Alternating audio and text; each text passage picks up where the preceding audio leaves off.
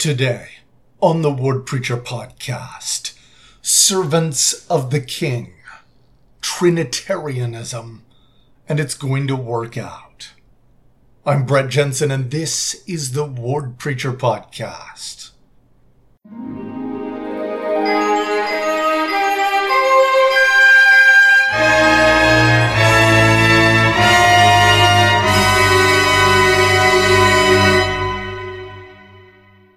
All right, our Come Follow Me curriculum for this upcoming week will bring us to Isaiah 40 through 49. Let's go ahead and get started with a little bit of reading. We're going to talk about being a servant and how it's represented in different ways. So this begins in Isaiah 41, 8 and 9, which reads, "But thou, Israel, art my servant, Jacob, whom I have chosen, the seed of Abraham my friend, thou whom I have taken from the ends of the earth, and called thee from the chief men thereof, and said unto thee, Thou art my servant. I have chosen thee, and not cast thee away." So in this passage, we have actually Israel being portrayed as a servant. And certainly Israel was created for a specific purpose. They were meant to serve a cause. There's a reason that God has a chosen people. And so he's absolutely right to call them servant.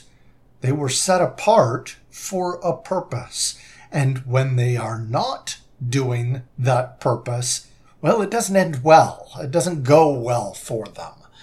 Being a part of that purpose is vital to fulfilling the promises of the Lord with respect to building his kingdom in the latter days. Now, Isaiah also depicts how others were used to benefit this concept of Israel serving a purpose. For example, in Isaiah 45, it reads as follows, "Thus saith the Lord to his anointed, to Cyrus, whose right hand I have holden to subdue nations before him, and I will loose the loins of kings, to open before him the two-leaved gates, and the gates shall not be shut. I will go before thee, and make the crooked places straight. I will break in pieces the gates of brass, and cut in sunder the bars of iron. And I will give thee the treasures of darkness, and hidden riches of secret places, that thou mayest know that I, the Lord, which call thee by thy name, am the God of Israel. For Jacob my servant's sake, and Israel mine elect, I have even called thee by thy name. I have surnamed thee, though thou hast not known me." So again, we have a reference to Jacob or Israel being the servant of the Lord, but also Cyrus prophesied as being instrumental into helping God fulfill the purpose of Israel, that he would strengthen the king of Persia and enrich him so that he would be able to bring Israel back to Jerusalem, even though he didn't know this purpose. And of course, historically, they showed Cyrus this prophecy, and he thought, hey, that's great. Well, who am I to say no to the Lord? Go ahead, go back to Jerusalem. It was very instrumental. Just the existence of this prophecy from Isaiah kind of helped to fulfill itself. Amazing. Of course, other people were meant to help in Israel becoming a servant, a good servant, and serving its purpose. If we look in Isaiah 43, 3 through 4, it reads, "For I am the Lord thy God, the Holy One of Israel, thy Savior. I gave Egypt for thy ransom, Ethiopia and Sheba for thee. Since thou wast precious in my sight, thou hast been honorable, and I have loved thee. Therefore will I give men for thee, and people for thy life." So the role of servant, when we're talking about Israel, as we kind of talked about before, emphasizes a specific purpose. It's he has a goal that he wants to accomplish with all men. And this chosen people is supposed to be an example to all the world for how God can save someone. The message of the gospel, the good news of the Lord Jesus Christ, can be seen in the way that God keeps his covenants with Israel. All right. A servant to make straight the ways of the Lord. This is a really important prophecy. Isaiah chapter 40, verses 3 through 5, which reads, "The voice of him that crieth in the wilderness, prepare ye the way of the Lord. Make straight in the desert a highway for our God. Every valley shall be exalted, and every mountain and hill shall be made low. And the crooked shall be made straight, and the rough places plain. And the glory of the Lord shall be revealed, and all flesh shall see it together, for the mouth of the Lord hath spoken it."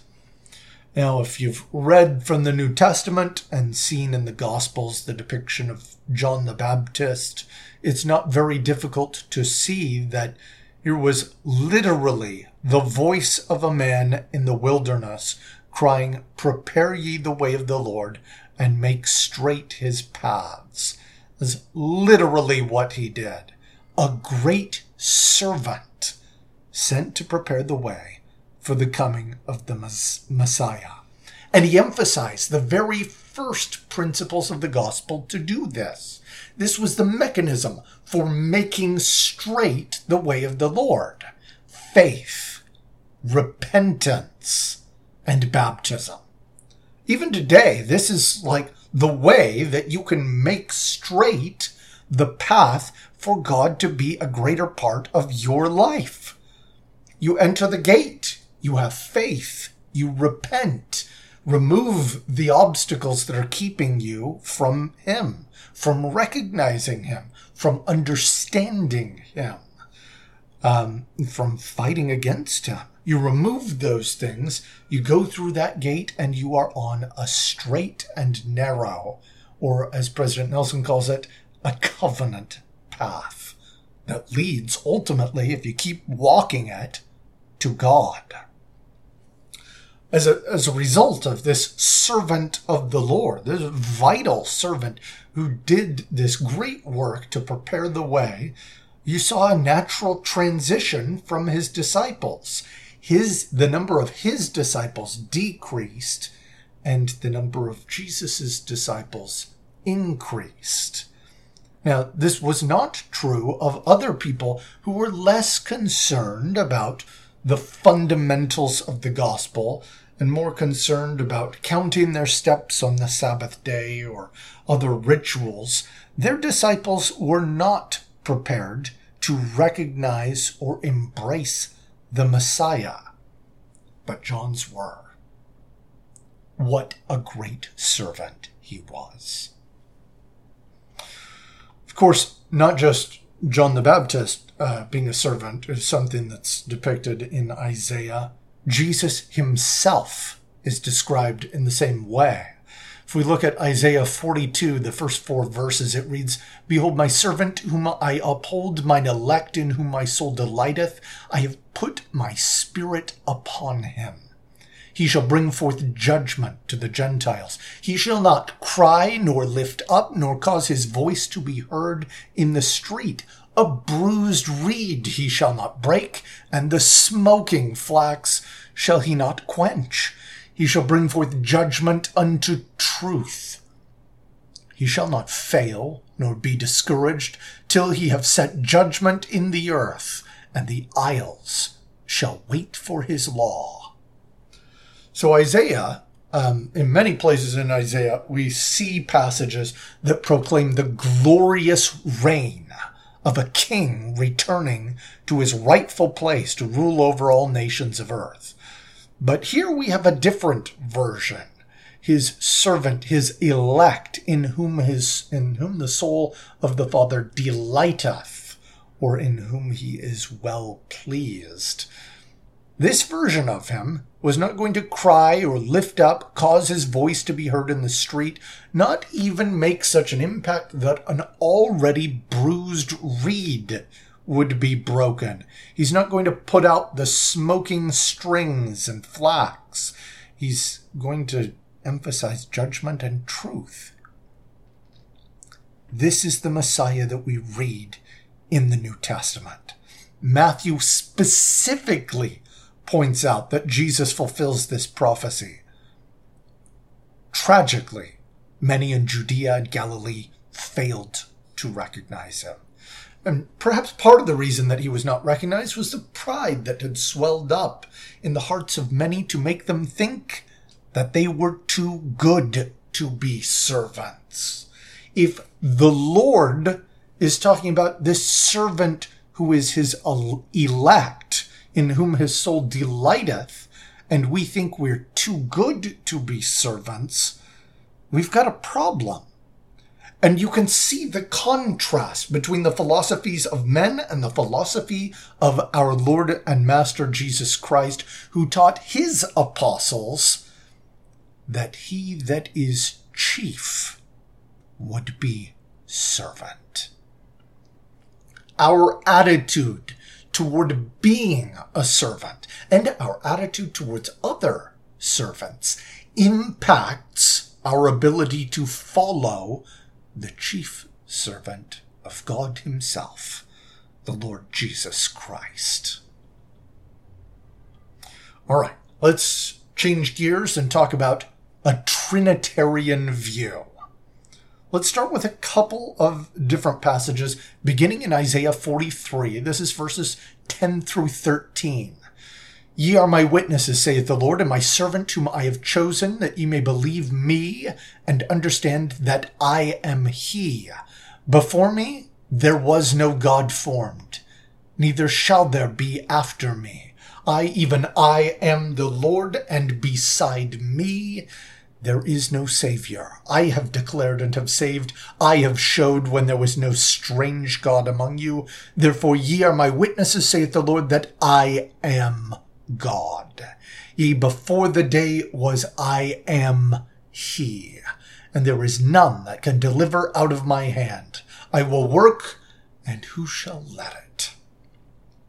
Another passage, a little bit later, Isaiah 44, 6 through 8. It reads, Thus saith the Lord, the King of Israel, and his Redeemer, the Lord of hosts, I am the first, and I am the last, and beside me there is no God.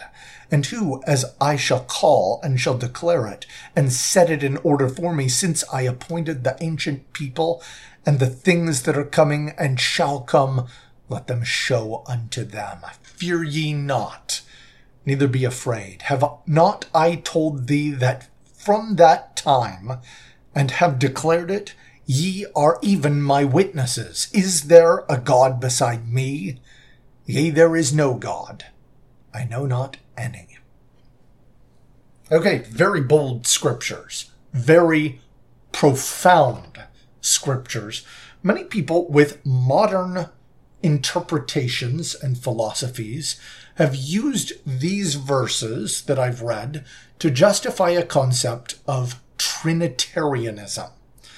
What this is essentially an effort made by the remnants of Christians who were still around after the apostles had been killed. And they were making an effort to reconcile the Hebrew monotheistic tradition of one God and the New Testament understanding that presented the Father, the Son, and the Holy Ghost. The result of these sorts of deliberations between people who were just debating what they thought this meant, these weren't apostles. They may have held titles of bishop, but they were just remnants who had survived. The result was several creeds. They're not found in the Bible, but they're accepted by many modern Christians who are either Catholic or offshoots from the Catholic Church. Now, it's difficult to understand. I've had Trinitarians try and use a couple of analogies to express the idea of how can we have one God and also the Father, the Son, and the Holy Ghost. One analogy that was used was comparing it to an egg, which has a shell, egg whites, and a yolk, but it's all one egg. And I was told that this is how the Father and the Son and the Holy Ghost are one God. Now, when I asked whether this analogy means that, so God is one being and part of him is the Father and part is the Son and part of the Holy Ghost, I was informed that that's not what it means, that I didn't understand the analogy. I was given another analogy at a different time, that the Trinity is like water, which can take the form of ice and be solid, or liquid at room temperature, or steam, water vapor, but it's all still water. And this is how the Father, the Son, and the Holy Ghost are one. Now, when I asked whether this means that under some circumstances, God is the Father. Under others, he's the Son. And under others, he's the Holy Ghost. I was informed that that's not what that means. I even had one individual that informed me about some study in Scientific American that explored the pressure and temperature combination in which all three states could be found. But of course, when I asked if the concept of the Father and the Son and the Holy Ghost were then just labels for the behaviors of God, like states of matter, I was informed that that was not accurate. That's not what it means.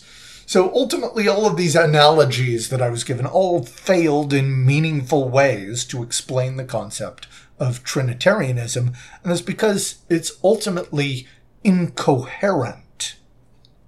Now, this does not mean that Latter-day Saints deny the oneness of God, only that we have a specific, consistent, scripture and revelation-based understanding of that oneness.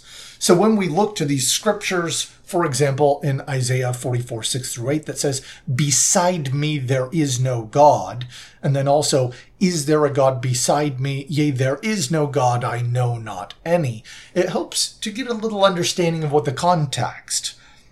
Isaiah is talking about how nothing is comparable to God. And if you keep going in Isaiah 44, you can see that he's comparing himself to the forming of molten or graven images as God, calling them unprofitable. And of course, compared to the Lord, there's nothing. Baal wasn't going to do anything. Dagon was not going to help them. Ashtoreth, not going to help. Molech couldn't compare. Beside the Lord, nothing that human beings craft can make any kind of comparison. He's incomparable. And that's what's being communicated in these Isaiah passages. One of the issues with having a patron god or patron saint in an area is the idea that there's some important difference that can be found in the will or the motivations or the abilities of one individual in the pantheon as opposed to some other individual. And even in modern times, we'll see certain individuals, even within the Church of Jesus Christ, we'll see people that do things like try and pray to a mother in heaven as opposed to a father in heaven because, I don't know, they think they're going to get a different answer. Maybe they'll like one more than the other. This is where the oneness of God needs to be understood. A person is not going to get a different answer from the Father than they get from the Son, or the Holy Ghost than the Father, which is why Jesus could say, "I am the Father." When his apostles asked to see the Father, he could say, "If you've seen me, you've seen the Father. I am in the Father and the Father in me." His apostles weren't going to get like different answers or understanding from the Father than what he was giving them. Jesus described this oneness himself in the best way possible in John 17, the intercessory prayer, in which he prayed to his Father, note, prayed to a separate person, that his apostles could be one in the same way that he and his Father were one. Now, obviously, this isn't some sort of fusion of being or essence, but it is a complete unity in love, in will, in righteousness, in decision-making. Individuals remain individuals, but in every other way. We should eliminate contention, division, unrighteousness, strife, pride, and any other ununifying or ungodly attribute that exists among us. It is not wrong to say there is one God. You can see that in the Book of Mormon. You can see that emphasized in multiple places. Because in terms of will, of love, of decision, and almost any consideration you can come up with, there is one God. In terms of individuals, the Godhead consists of the Father, the Son, and the Holy Ghost. And he intends for human beings to be like him, to be joint heirs with Christ, and be perfectly unified with him. In the end, we have some counsel from Isaiah that I'd like to read. Isaiah chapter 41, verse 10. Fear thou not, for I am with thee. Be not dismayed, for I am thy God. I will strengthen thee. Yea, I will help thee. Yea, I will uphold thee with the right hand of my righteousness. In the end, it's going to work out. God has not forgotten us. In fact, one more passage I'd like to read, Isaiah 49, verses 14 through 16. But Zion said, the Lord hath forsaken me, and my Lord hath forgotten me. Can a woman forget her sucking child, that she should not have compassion on the son of her womb? Yea, they may forget, yet will I not forget thee. Behold, I have graven thee upon the palms of my hands. Thy walls are continually before me. He knows who you are. He hasn't forgotten you. He's alive, and all of his purposes will be accomplished. The Father, the Son, and the Holy Ghost will show us a unity for which we should strive. And in service to God and to those around us, we can realize this potential. We appreciate all the support for the Word Preacher podcast. Next week, we will look at Isaiah 50 through 57. Of course, there is a mountain of stuff we did not touch in this coming week's reading. Please study that individually and with your family. And of course, as always, fight on.